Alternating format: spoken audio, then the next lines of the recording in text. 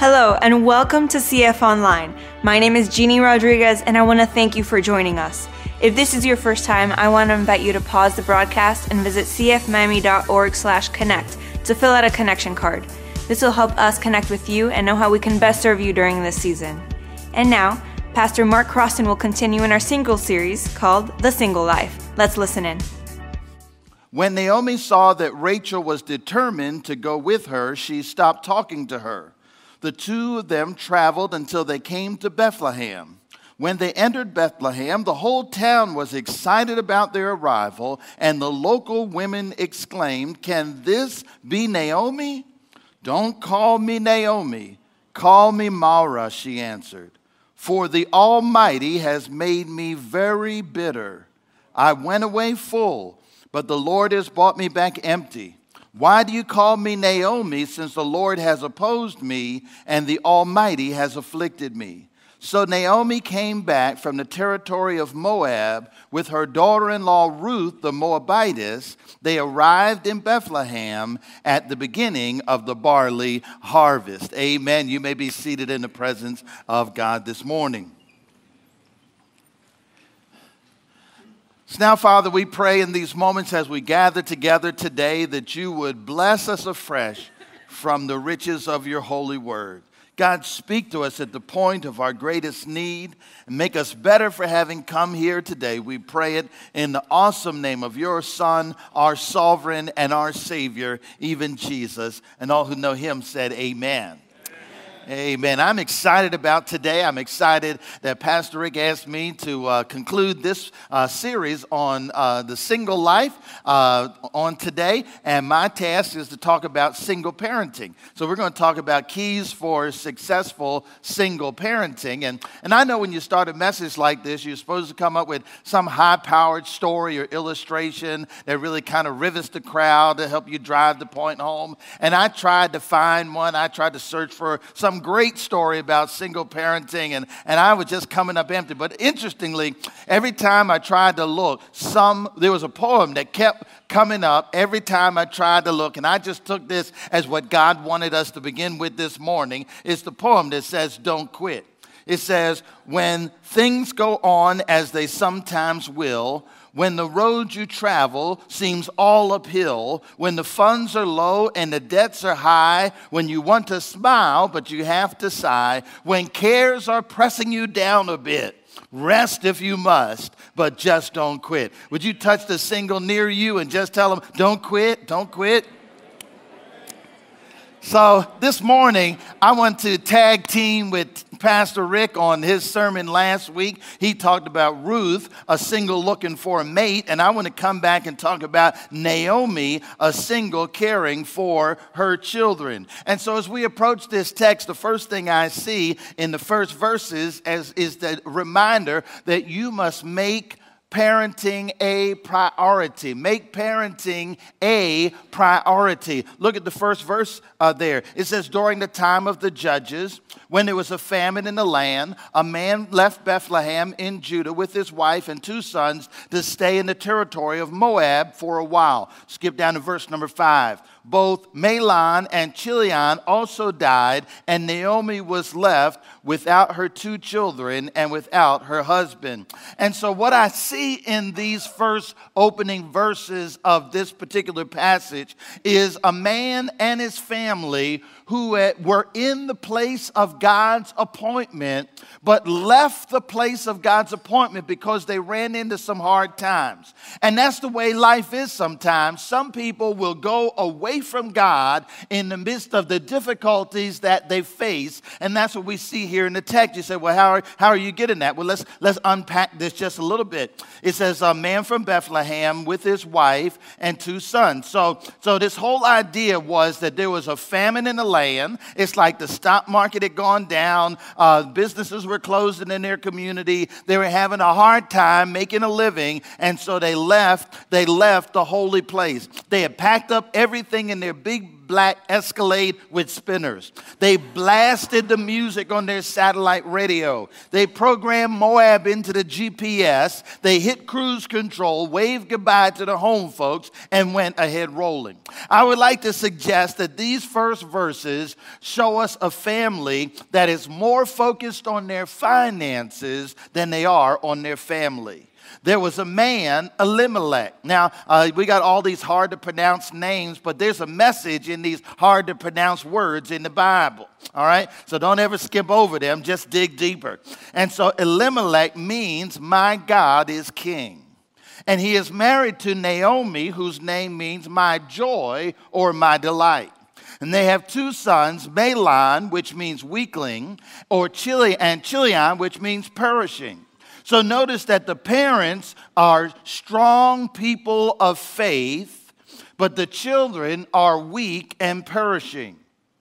And may I suggest that happens in a lot of our family lives. That those of us who have gray hair in this crowd, or no hair for some of you, it's probably the case that your life wasn't as easy when you were growing up as it is today.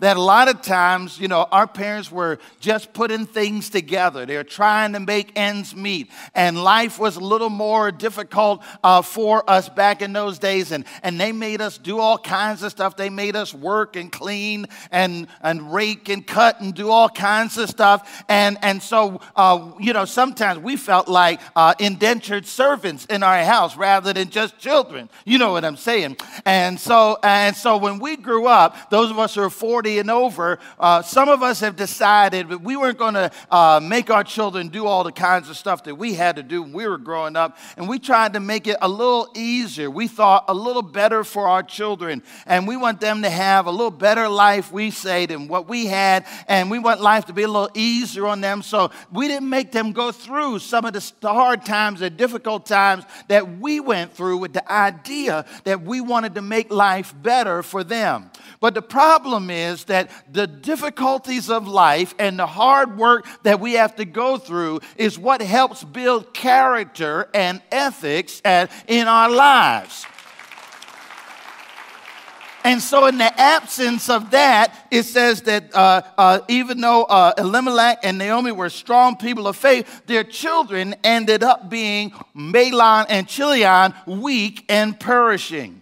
Too often in life, we try to make life too easy for our kids, and we give them too many possessions and not enough power. Too much of the temporal and not enough of the eternal. Too much junk and not enough Jesus. And our kids end up like this, weak and perishing. Let me keep going down the text, and you'll see it. It says they were Ephrathites. You know what that is, because at Christmas time, you remember that verse in Micah 5:2, which says, and thou, Bethlehem Ephratah, though thou be little among the thousands of Judah, yet out of thee shall come he who is from of old, a ruler in Israel, going forth from old and everlasting. And so it's one of those prophecies talking about Jesus. And so we know that Ephrathites come from Ephrathah. Ephrathah was like a pet name for Bethlehem. And so Bethlehem is in the area, the big area of Judah. Well, Ephrathah means the fruitful place. And Bethlehem is the house of bread.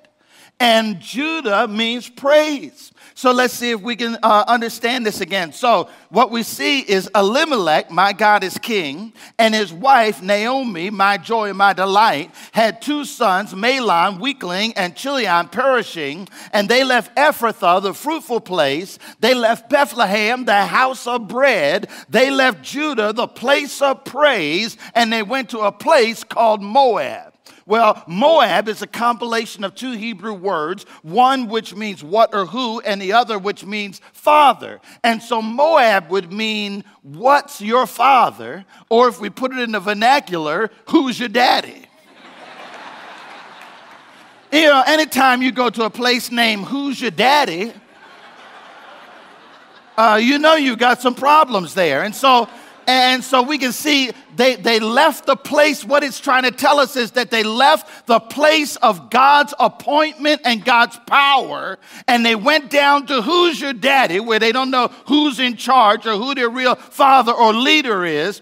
And all kinds of things went wrong in their life when they left the holy place.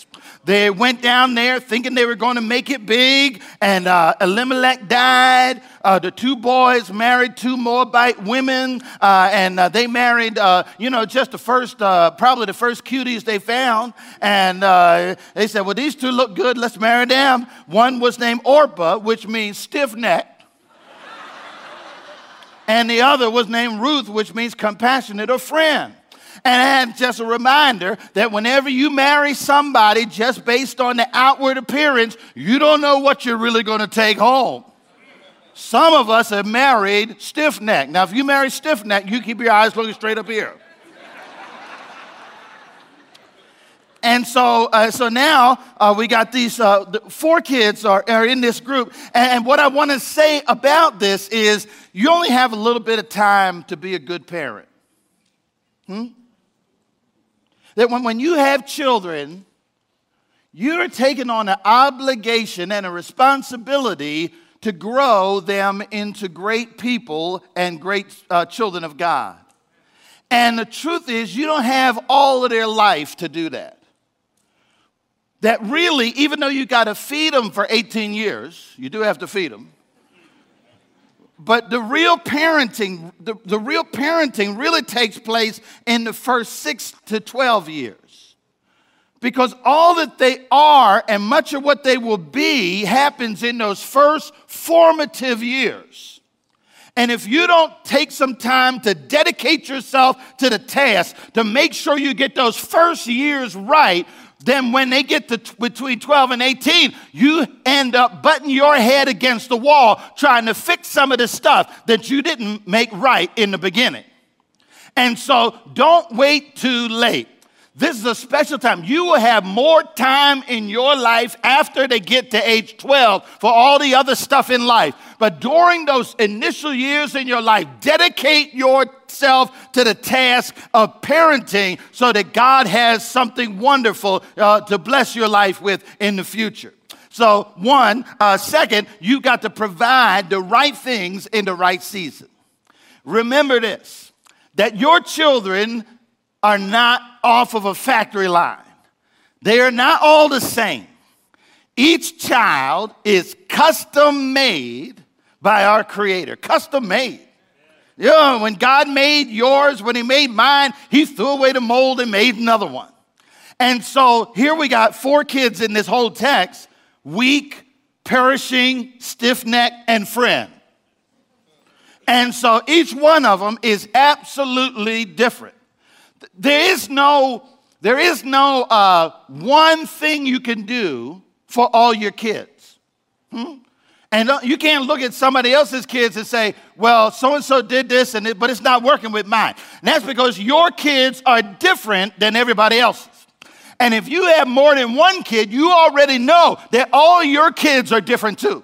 Let me show you my kids. So here's my family photo. So on the far left side is my oldest daughter, Candace. Now, each one of these are different. If you've ever looked at the 5 love languages and you applied it to your marriage, that applies to your kids as well. So all of them, they live in the same house, but they're all just as different as they can be. So Candace, her language would be gifts. There is no problem that a good gift can't solve.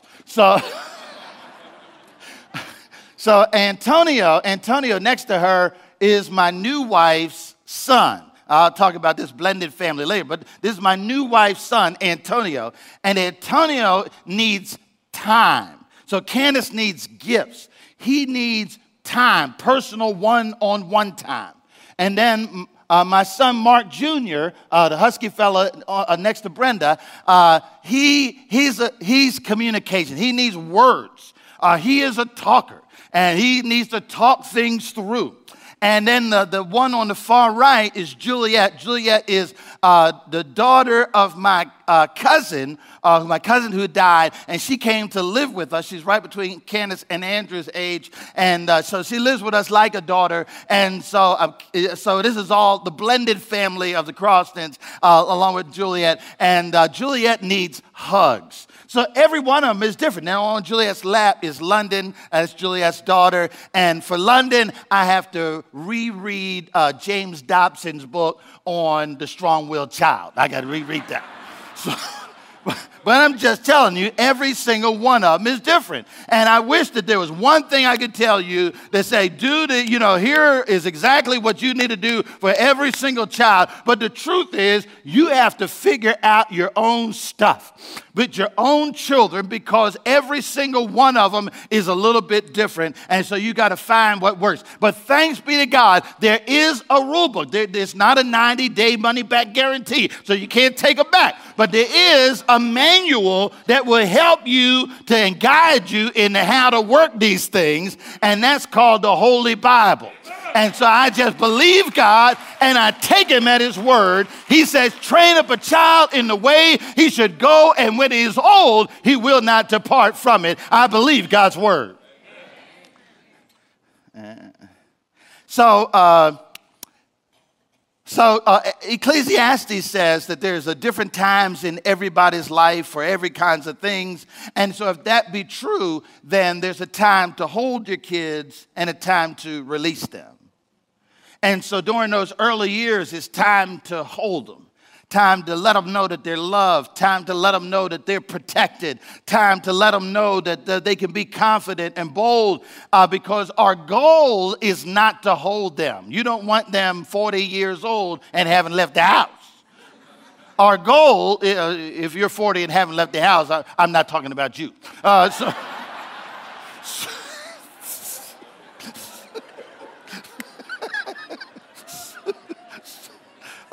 Our goal is to release them.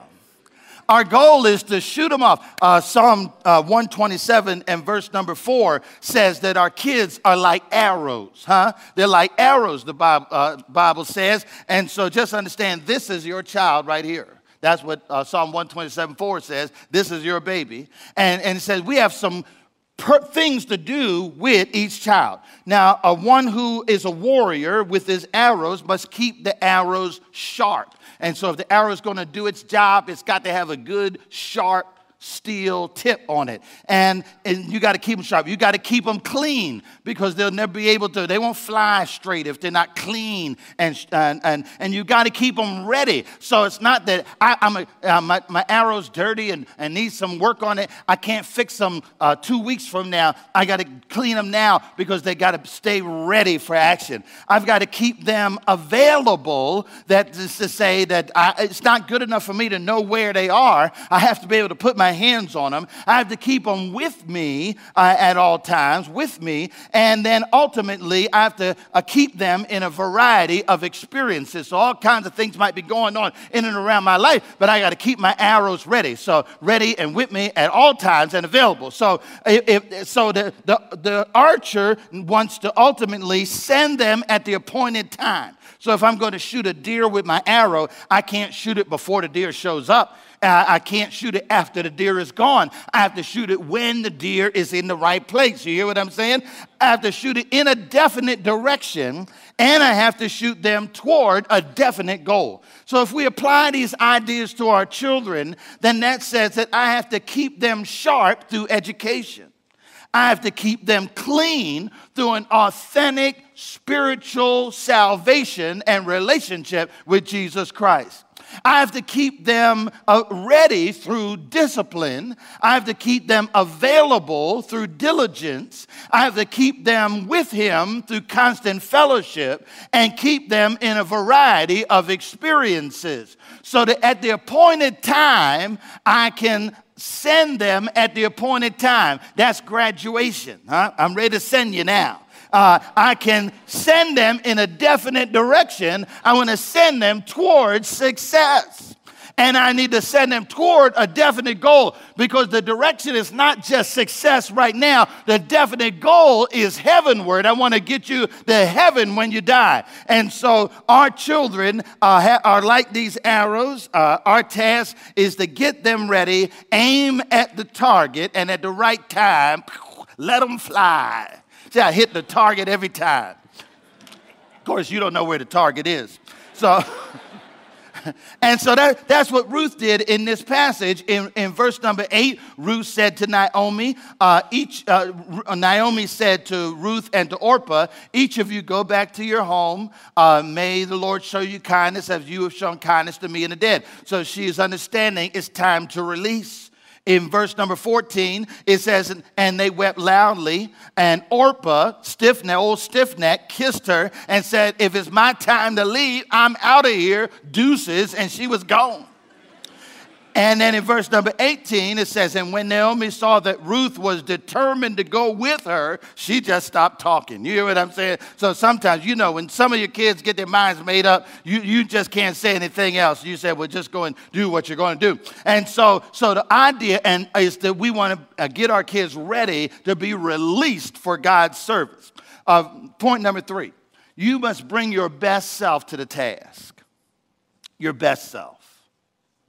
In this culture and time, there was no life insurance, no investments, no Social Security, Medicaid, Medicare, Obamacare, anybody's care. No pension, no annuities. There was no 401k, no 403b. There was no going back to school and starting your career over again. And so when Naomi lost her husband, you need to understand she lost everything. So now she is grieving the bereavement of her husband. She is suffering the passing of her sons. She is anguishing over the death of her dreams. She is brokenhearted over the demise of her hopes. She is disconsolate over the loss of her finances. It was as if their bank account is now empty. Their home is being foreclosed on. Their creditors are harassing them. Their so-called friends have refused them a handout. Their reputation is being ridiculed, and their lives are in utter ruin. Hear that now as Naomi makes her comment in verse number 19 and 20. It says, the two of them traveled until they came to Bethlehem. And when they entered Bethlehem, the whole town was excited about their arrival. They have been gone for years. And it said the local women are looking her over and said, that looks like Naomi. Can this be Naomi? They text one another. I think I see Naomi coming in town. One of them took a picture and put it up on Instagram. Could anybody identify this woman? I think it's Naomi. And Naomi said, don't call me Naomi, my joy and my delight. She said, that's not me anymore. She said, call me Mara. She answered, for the Almighty has made me, listen to this, very bitter. Very bitter. And this is one thing I love about the Bible. That the Bible, when you read it with your eyes open, talks about life like it really is. It doesn't sugarcoat it. It just right up in your face tells you like it is. We weren't trying to say, well, she was coming back into Bethlehem and she was waving her hands and giving God praise. Oh, what a wonderful Savior, stronger than anybody. What a wonderful name it is. She wasn't singing that. Not that day. That day, she owned her feelings. And she said, the Lord has made me bitter. I went out of here full, but the Lord brought me back empty. And the truth is that all of us come to life circumstances. And life circumstances sometimes leave us messed up. The truth is that Naomi isn't the only one that's bitter. That some of us, too, are bitter. And sometimes the reason you can't get along with folks is because you're still bitter over stuff from the past. Sometimes the reason you haven't found a mate is because you're still bitter over stuff in the past. Naomi said, I'm just bitter.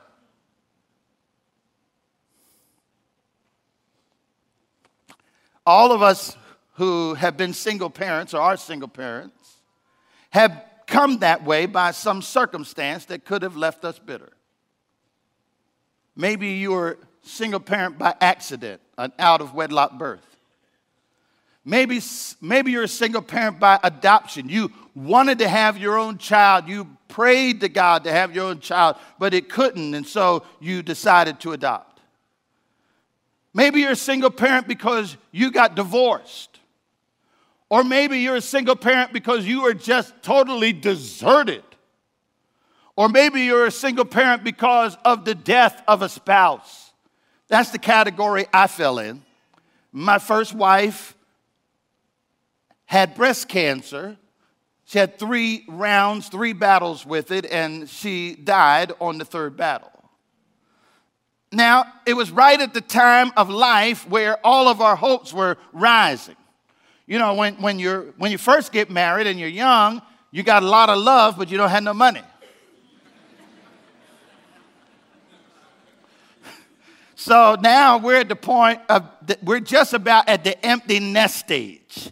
One child is in college, the other's in 11th grade, and it's like we can see the light at the end of the tunnel. And so everything is going to change once we get this last one out of the house. So some people have dreaded the empty nest syndrome, but if you stay in love, you look to the empty nest syndrome with delight. Oh, good, they're going to be out of the house. And so we're looking forward to this time. We're talking about traveling, doing all this other kind of stuff. And then our hopes are dashed as she dies. It could have been one of those moments where I could have just been bitter. You go, Lord, I'm trying to be your man. I'm trying to do what you want me to do. I'm trying to be faithful. And this is how you treat me. I could have been like Naomi, bitter.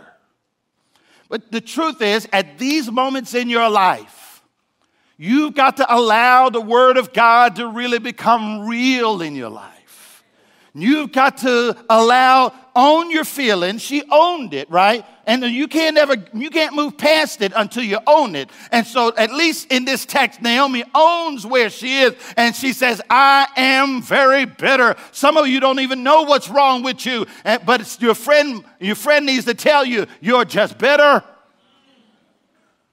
She owned it, and you got to own it. But once you own it, then you can ask God to help you with it. David writes to God in one of these times where his relationship with God has been severed in Psalm 51 and says, restore to me the joy of your salvation. God can remove the bitterness. God can remove the hurt. God can remove the tears. God can help you through the bitter and difficult and trying times of life. He can bring joy to your life. So that one day, even after the bitter time, you'll be able to wake up in the morning and say, this is the day the Lord has made, and we will rejoice and be glad in it.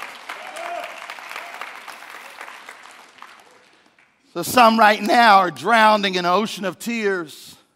Some in the sound of my voice might be swept away in a river of sorrows. Maybe you're walking through the valley of the shadow of death or thirsting in a desert of despair. But I want you to know, if you will take your problems, take your cares, and take them to Jesus, the Bible says, casting all your cares upon Him because He cares for you. God can take the bitterness away. You see, the problem is, if you're going to be a successful parent, you just can't be wrapped up in your own stuff. Because the stuff that happens doesn't just affect you. The death of my wife was not just my crisis, it was my family's crisis. When you get divorced, it's not just your crisis, it's your family's crisis. If you've been deserted or whatever it is, it's not just about you. Your whole family goes through this crisis with you. And so I couldn't be so stuck in my own crisis that I had to stop being a dad to my kids. I couldn't do that because my kids were going through their own crisis. So my son, Mark, if I call him Andrew, that's just what we call him at home. And so he hadn't expressed any real emotion since his mother died. He just kind of took it like a man. And so I was a little concerned about that. And we were home about 2 months after his mother died, and just in the middle of a conversation about something totally unrelated. And all of a sudden, it all came down on him, and the floodgates finally opened, and he was finally able to express his grief. And at that moment, he needed his dad nearby to give him a little confidence and reassurance. And when we came up to the first Mother's Day, as a pastor, Mother's Day is a big work day for a pastor.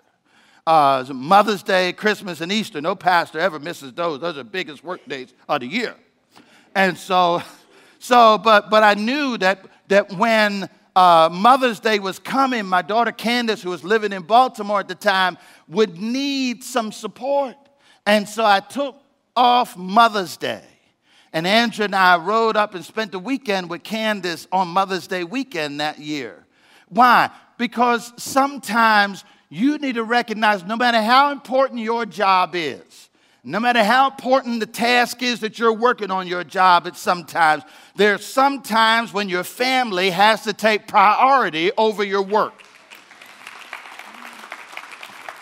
There's some things that are going to happen in the life of your family that cannot be delayed, that cannot be delegated to somebody else, that they cannot be denied, and you must be there for your family in those critical times in their life if you're going to be a parent. And so this was one of those times when I could not delay or put it off or designate it for somebody else. I had to be there because my daughter needed to know that even though she had lost her mother, that her daddy was going to be with her.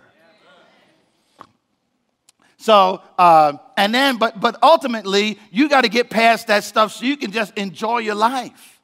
I mean, God gave you a life, and I hope you still have some years to live. Touch your neighbor and say, I hope you got some years to live. Huh?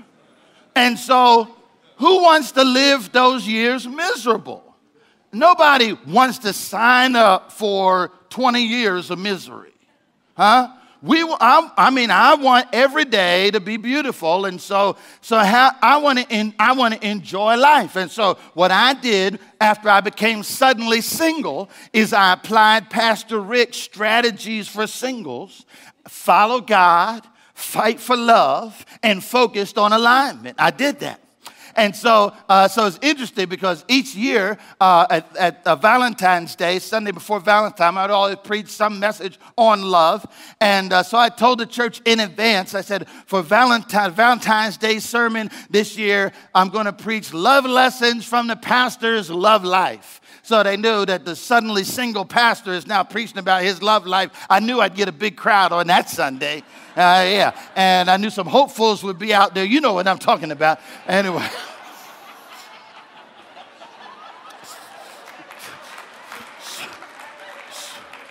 Pastor Rick said, if you want to find somebody, come to church. So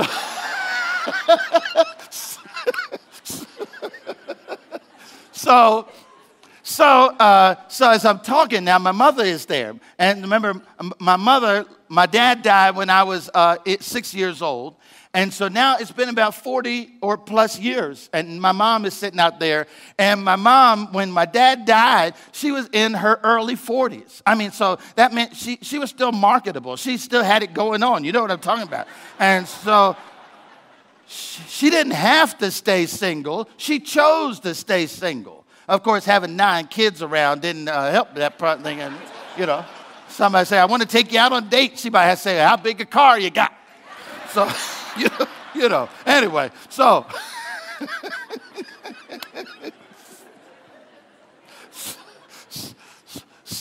But, I told the church, since the time my dad died, I don't know that my mother had a single date. I don't know if she ever went out on a date with anybody else. She lived a godly, holy life. And she kept herself all those years, by the grace of God, in holiness. So I'm saying this to my congregation. And I'm saying, but I don't have her gifts. Huh? I listened to Pastor Rick's sermon. He said it's a gift. I said, I don't have her gifts. I said, so there will be a Sister Croston sometime soon. Another sister crossed. So, the whole idea is that the marriage vow ends at death. Huh? So don't let people get in your business and make you struggle with the idea that you got to be married to your dead spouse or your ex-spouse forever. The marriage vow ends at death. And so after death, that means that I'm now free to look for a new partner. I'd had to wait 10 years, 5 years, 3 years. If I can find one in 6 months, I'm ready.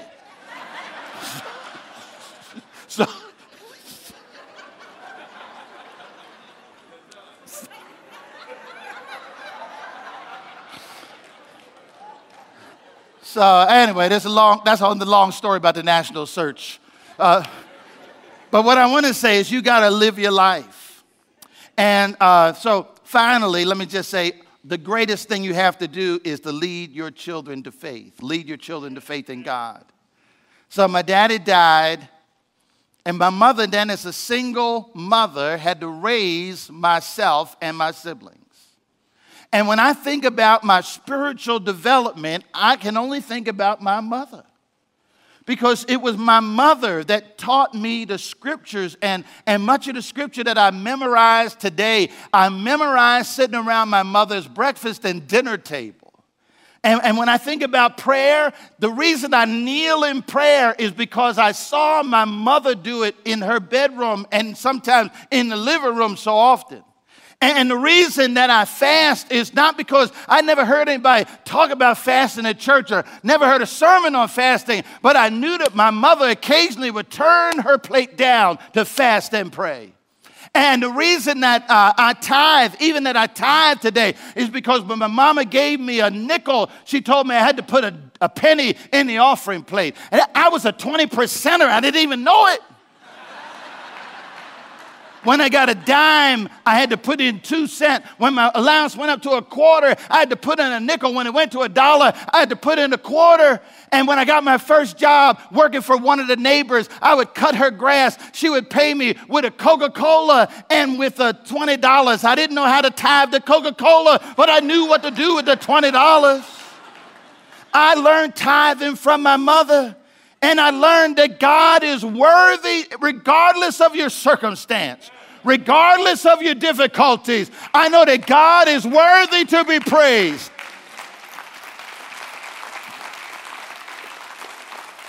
So in verse number 22, in verse number 1, we see that Naomi leaves the holy place in order to go down to Who's Your Daddy.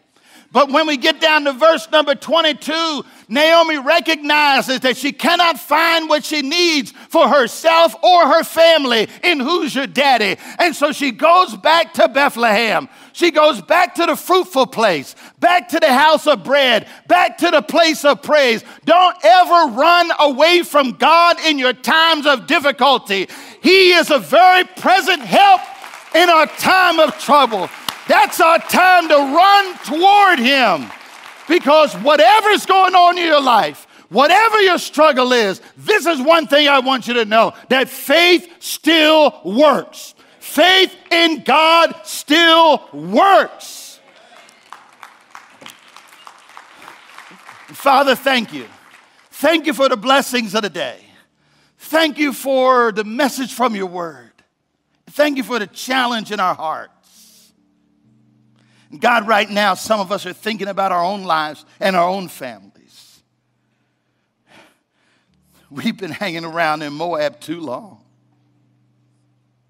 And if we want to get our lives on track and we want to get our families' lives on track, we need to get back to the house of prayer, back to the place of praise, and back to the fruitful place.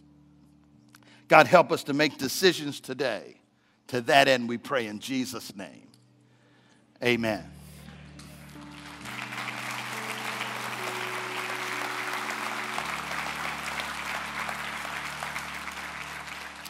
Now, friends, I just want you to know that God knows where you are. God knows what you're going through. God knows the pains that you have felt and maybe the ones that you're feeling even now. And God loves you. And He wants to love you through all that. The Bible says that he loves you so much, he came through 42 generations to be born in a manger, to walk the dusty streets of Palestine, and ultimately to die on Calvary's cross so that we might have eternal life. Eternal life is not life that begins once we die. Eternal life is life that begins once we have a personal, living, vital relationship with God through his Son, Jesus Christ. And I want you to know that God can turn your circumstances around if you'll get back to the fruitful place, if you'll come back to the house of bread, and if you allow him to keep you in the place of praise. So there's some here today that need to make a faith decision for Jesus Christ. And you have never asked Jesus Christ to come into your heart and into your life before. And you recognize if you're going to get your family and your kids on track, that's what you absolutely need to do. And so I'm going to ask you to do that today. And there's some here today that have recognized that there's some areas in each of our lives that we just need to turn back over to God. God, I've been living in Moab too long. And I want to recommit my life. I want to recommit my family to you. You see, you will never be able to lead your family to a place you are unwilling to go. If you're going to lead your family, my friend, you have to be the first one to make the decision and the first one to begin the journey to go. And so in just a few moments, we're going to count to three. And as we count to three, we get to three, all I want you to do is raise your hand up in the air. We have some people in the aisle who want to give you a little card. We just want to give you a connection card so that we can have a record of the decision that you're making here today. And it's so that we can encourage you and pray for you and help you to be the person that God really wants you to be. All right, and I know there's some people right now. You're thinking about your family. You're thinking about the family you came from, and you're thinking about the family that you're growing right now, or your future family. Make the decision today. Don't put it off. Make it today, friend. And we're going to count to three. And I want you to raise your hand up in the air. If you sense the Spirit of God is speaking to your heart, what that little thing that's inside is the Spirit of God speaking to you right now. And I just want you to raise your hand and say, yes, I need to make one of those kind of decisions for Jesus Christ today. All right, let's count together, friends. 1, 2, 3. Come on, raise those hands up in the air. Raise those hands up. And I see those hands over there. I see them over there. I see them back there. Come on, raise them up high. Raise them up high. God is working. God is moving. God wants to do something fabulous in your life. God is working in this place. He is sovereign. He is God. He is a healer. He is a sustainer. He is God above all. He is Lord of all. And I love God. And I love you, Christ Fellowship. It's always a treat hearing from Pastor Mark Croston. If you made a decision to follow after Christ or to take your next step as a believer, we want to hear about it. Let us know by visiting cfmiami.org/connect. Thank you so much for joining us, and we'll see you next time.